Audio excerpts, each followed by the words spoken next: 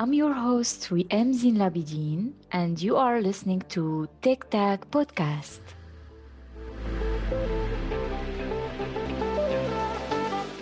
Today, our guest is Justin Kaeser.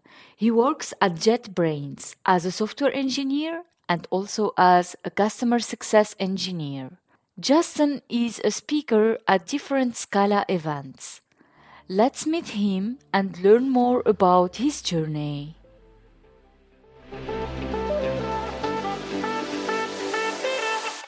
Hello, Justin. Welcome to Tech Tag. Hello, Riem. To know you more, tell us some fun facts about yourself. Some fun facts. Let me see. So I have 4 first names that come from different languages. What are the names? My first names are Justin, Darius, Sandro, Clark. Nice. Yeah. And besides tech stuff, I like to spend my time reading medical papers and playing games. Cool. So, how did you get into programming? So it's complicated. I was exposed to computer and tech from a young age since my father was also a programmer and engineer. And I did play around with it a little when I was school aged, but I actually never really got into it until I was at university studying computer science. How did I end up studying computer science? It was after school, after my regular school ended, and I was a bit orientationless. And then a friend one day called me and said, "Hey, Justin, let's study computer science." And I said, "Okay." But then it turned out I actually enjoyed it quite a bit and was not too bad at it. So you liked it along the way after you chose it as a major and you study it? Yeah, I actually enjoyed a lot of it. Maybe not all of it, because I always had a bit of trouble with certain types of math, like calculus. Mm-hmm. And I actually failed my computer science study because of calculus, and I had to sort of start over again with a related subject. In the end, I finished it. So you chose computer science and then you changed it to another specialty, or? Well, it's complicated again. I failed computer science just because of math, not because of most of the subjects, but they kicked me out. So I started in bioinformatics, but I didn't like that quite as much. But then due to a quirk in the system, I got to start with computer science again, but I had to start over with some of the courses. So it took a bit longer than it usually does. That's nice. At the end, you continued doing what you liked. And during your studies, did you have some internships? Yeah, I did a internship at Siemens, for instance, and later during the studies I started working as a working student at some companies, usually smaller ones, local startups. Mm-hmm. And eventually, I started with a master's in computer science while also being a working student intern basically at a startup. And I liked it so much there that I just stopped with a master's and started working there full time. And what was exactly what you were doing? Which part of the system you were working on? It depends on the company. So sometimes it was a little more front-end oriented JavaScript stuff. Mm-hmm. Others back-end Java, or also desktop software in some cases, sometimes with databases. Mm-hmm. So it was a mixture of all the usual things you do in programming, I'd say. I see. And do you remember some challenges that you have faced when you started working as a working student or in your internships? What were the obstacles or the challenges that you have faced? Well, for some reason, the first thing that comes to mind is one time when my boss wanted me to change some stupid button on the website, and somehow it took me a whole day to change the button because it was always so hard to arrange the pixels so that it worked. I was really mad about that. Mm. And did you find it easy to start working in within a team and in different teams and work in environment? Well, it depends a lot on the company, the team, the culture. So I found that some companies are way better suited for me than others. Mm. So in some that I were, there was a lot of micromanaging by the company owners, for instance. And in other cases, I had more of a free hand at what I found useful to do. And I find that usually suits me much better. Nice. And how was your first job? Let's say the title job. It was just software developer. I mean, I don't think the title says that much. Develop software one way or another. What was exactly? Like at that point, I was doing mostly backend and algorithms type of things. Mm-hmm. That was a interesting startup at the time. We were sort of trying to build a knowledge network by parsing news stories. So finding connections between things that happen and inferring somehow that certain events influence certain entities in the world.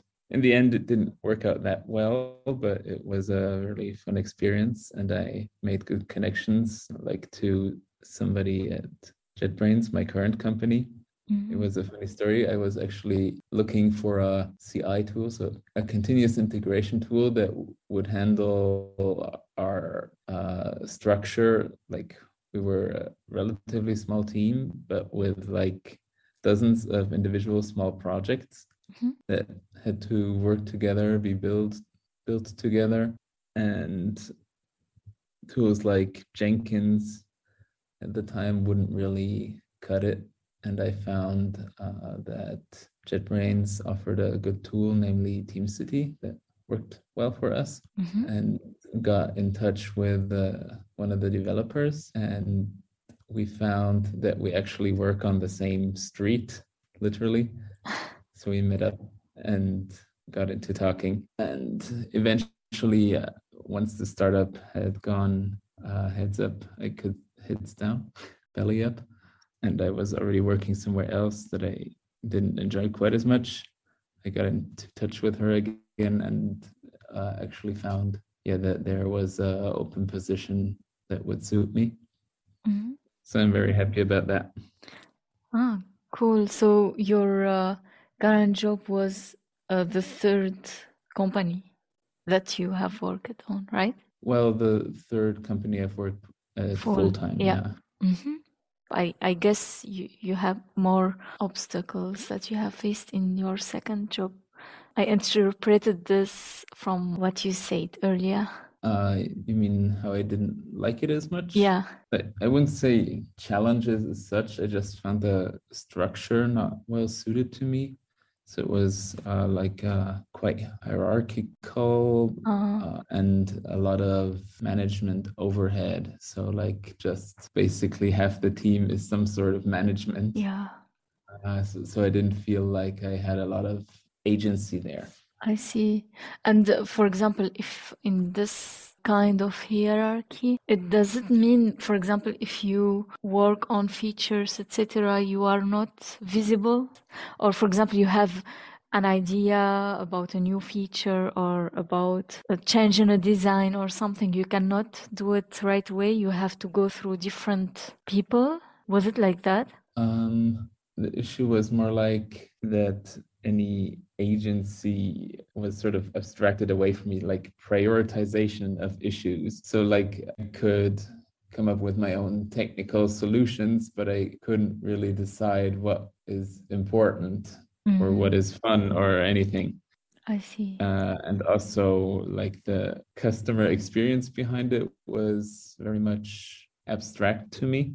So the most we got out of that were some dashboards of things that it's doing somewhere. Mm-hmm. But yeah, I didn't get much feedback on how the thing I'm doing is actually being used in the end. it was some kind of backend system. I see what you mean. In general, when we work on a specific project, it is interesting if we will be able to see how it impacts user, or maybe if we experience it as users to see the impact of our work.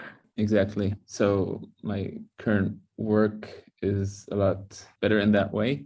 Mm-hmm. Because, well, for one, I develop software for software developers. So I get my own immediate feedback on how it works because I can basically use it the next day once I get the code to build. And I also am in much more direct touch with customers, so users outside of the company, and can get feedback from them. And that also kind of relates to my more recent, I wouldn't say change, but slight shift in work focus to customer success engineering, where I basically talk directly to important customers to figure out how they use our software and how things could be improved there. Cool.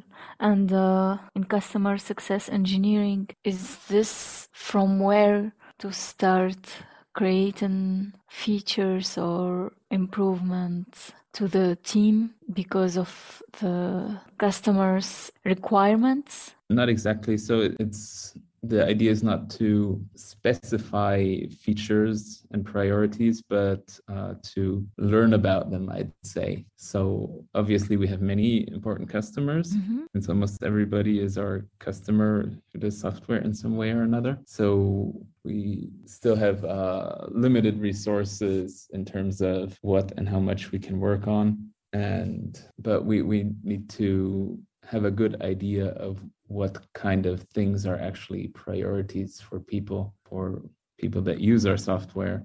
So that's the main point, to figure out what people's priorities are, what kind of tech stack they use. I see. And are you still contributing on the product after you got the promotion to be customer success engineer? Yeah, I still am. So I'm not in that new role full time.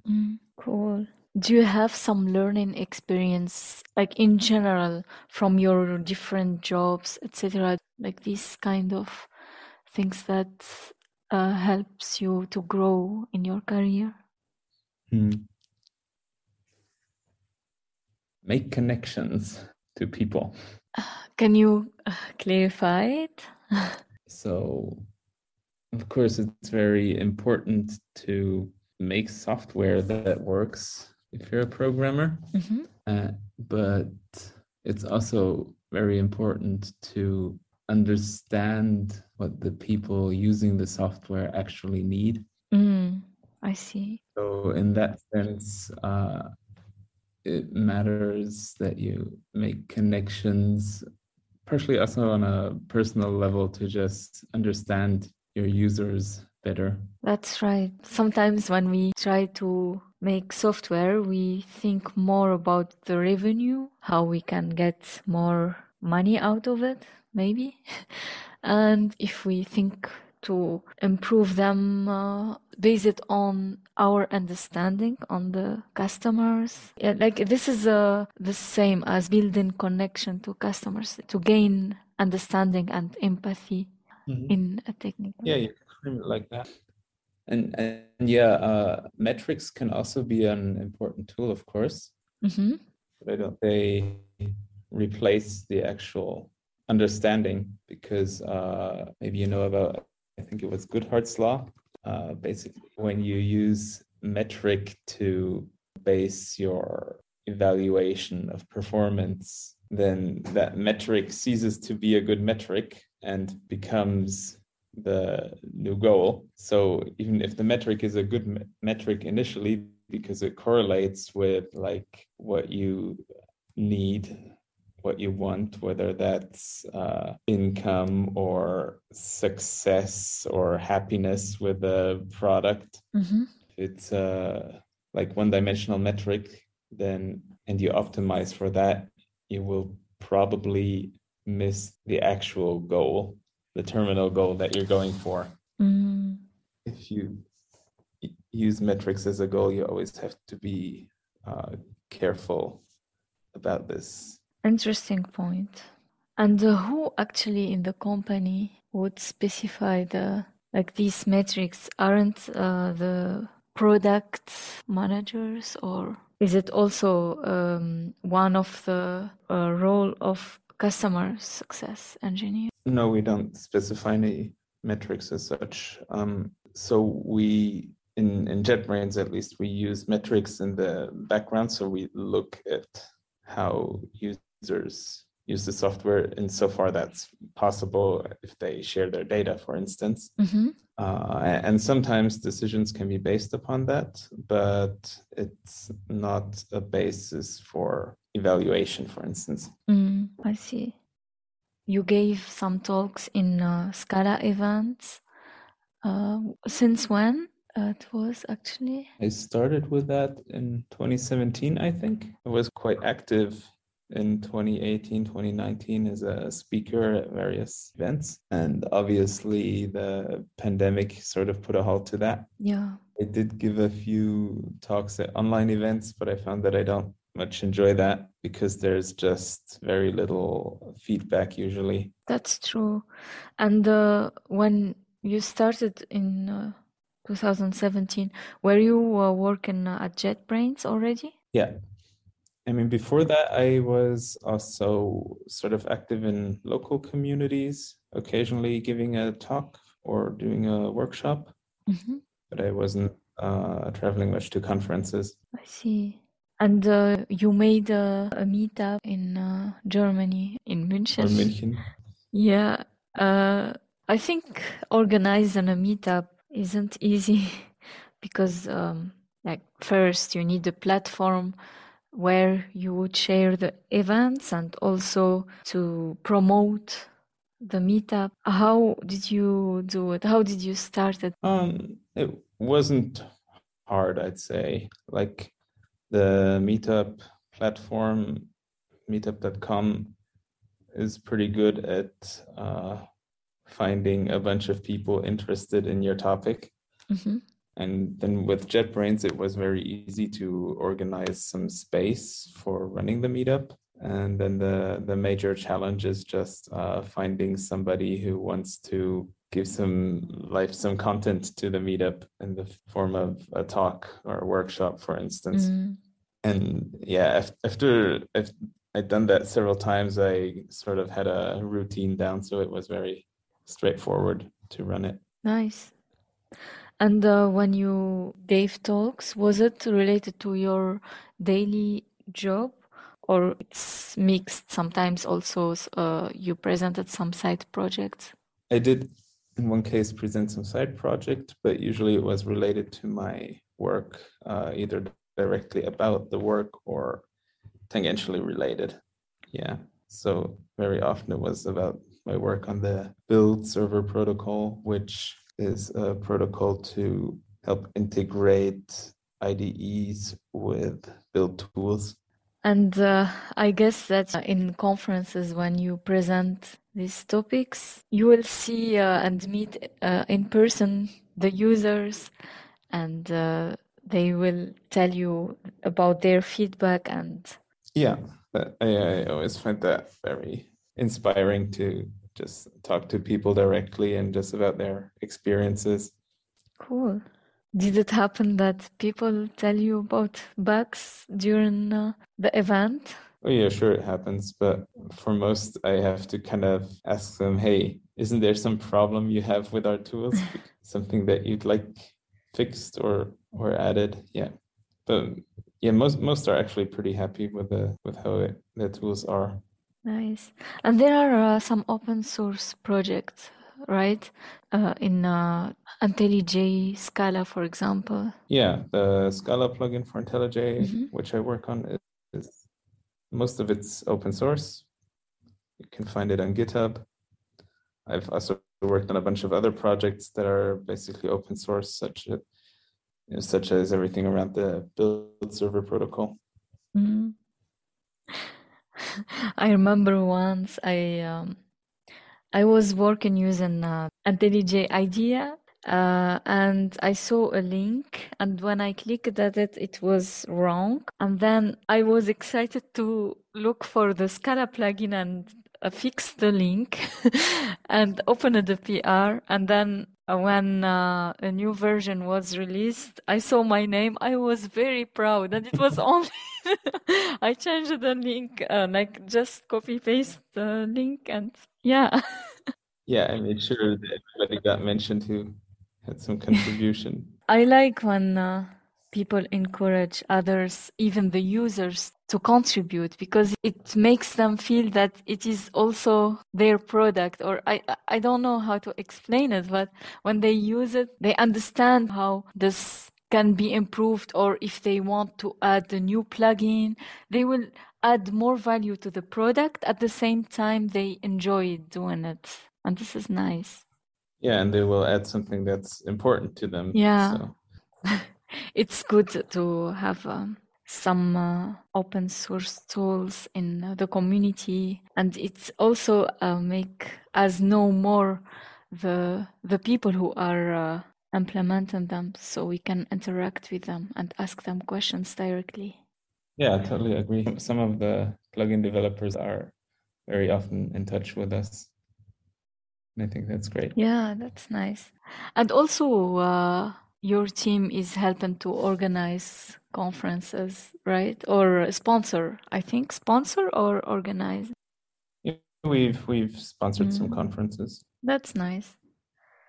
It's also encourage people to find a job in an interesting company that every day they are using their tool. And you are, when in your daily job, you are using also the IDE. Yeah, of course. I think it's cool experience to see. Yeah, to really understand the customer's perspective. Yeah. I'm my own worst customer sometimes. Why? Well, you know, when I talk to most customers, users, they say something like, "Oh, everything is great. I have no complaints." But I tend to see all the problems, the things that I could fix if I had like the time and energy to work on them all. But then I just prioritize differently and just kind of live with all these little quirks that could be much better, in my opinion. What are your current challenges, or everything is fine? Yeah, this is fine, said the dog with a fire burning around him.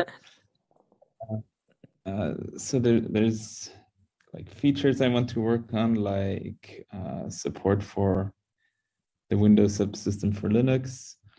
There's probably a million small little bugs and issues. So my priority is usually around BSP, the build server protocol support. But there's still issues open in SBT that I never got around to. And yeah, I don't have a whole lot of time for that anymore since I'm now also working on the customer success engineering. I'm very lucky that I often have very motivated interns who work on very interesting problems sometimes. Like I have one who's been working on making a standalone BSP plugin for IntelliJ so that we can expand the build server protocol support to more build tools outside of Scala, outside of the Scala ecosystem, such as Bazel. And also in the same go, try to solve the problems we have with shared source directories in IntelliJ. So as you may know, in Scala, especially, we often have the problem that we want to cross-compile code to multiple Scala versions, possible multiple platforms like JavaScript, JVM, but with subtle differences for each version. And in build tools, we can model this easily by sharing the shared code between different targets or modules or sub-projects in SPT parlance. But IntelliJ has a project model that has one-to-one mapping between sources and modules. So now we're trying to find workarounds for that, since this is a very much long-standing problem. Yeah. Now, in general, your studies and your work were in Germany. Yeah, I've studied and worked mostly in and around Munich, so I never had to go very far. And also, during your work, you are using German or English? Mostly English. There's very few Germans in the company, and actually, last year I started learning Russian, since the majority of the company is actually Russian speaking. That's cool. And you practice English since long time? I was born with English, basically. It's my mother tongue, you could say, since my mother is from America. So I grew up bilingually with both English and German. Ah, cool. Nice. Do you have an advice you would like to share for the audience? There's no substitute for common sense. So metrics are great, studies are great, listening to experts is great, but in the end, you have to integrate knowledge on your own and just take all of these points as input rather than as your final position. Does it mean we shouldn't take the information as it is? Yeah, you'll always need to exercise some good judgment, in my opinion. You can't just follow a ready-made position necessarily. Yeah. Thanks a lot, Justin, for your time. And it was nice to talk to you. Yeah, it was nice to talk to you too. My friends, I hope that you enjoyed today's episode with Justin. I personally learned from his perspective, especially about how much it is important to have understanding towards customers. And it's inspiring to work in a company where you can see the impact of your work in the outside world. I'm looking forward to our next episode with a new guest and new inspiring story. Until then, stay safe and stay tuned to our next episode.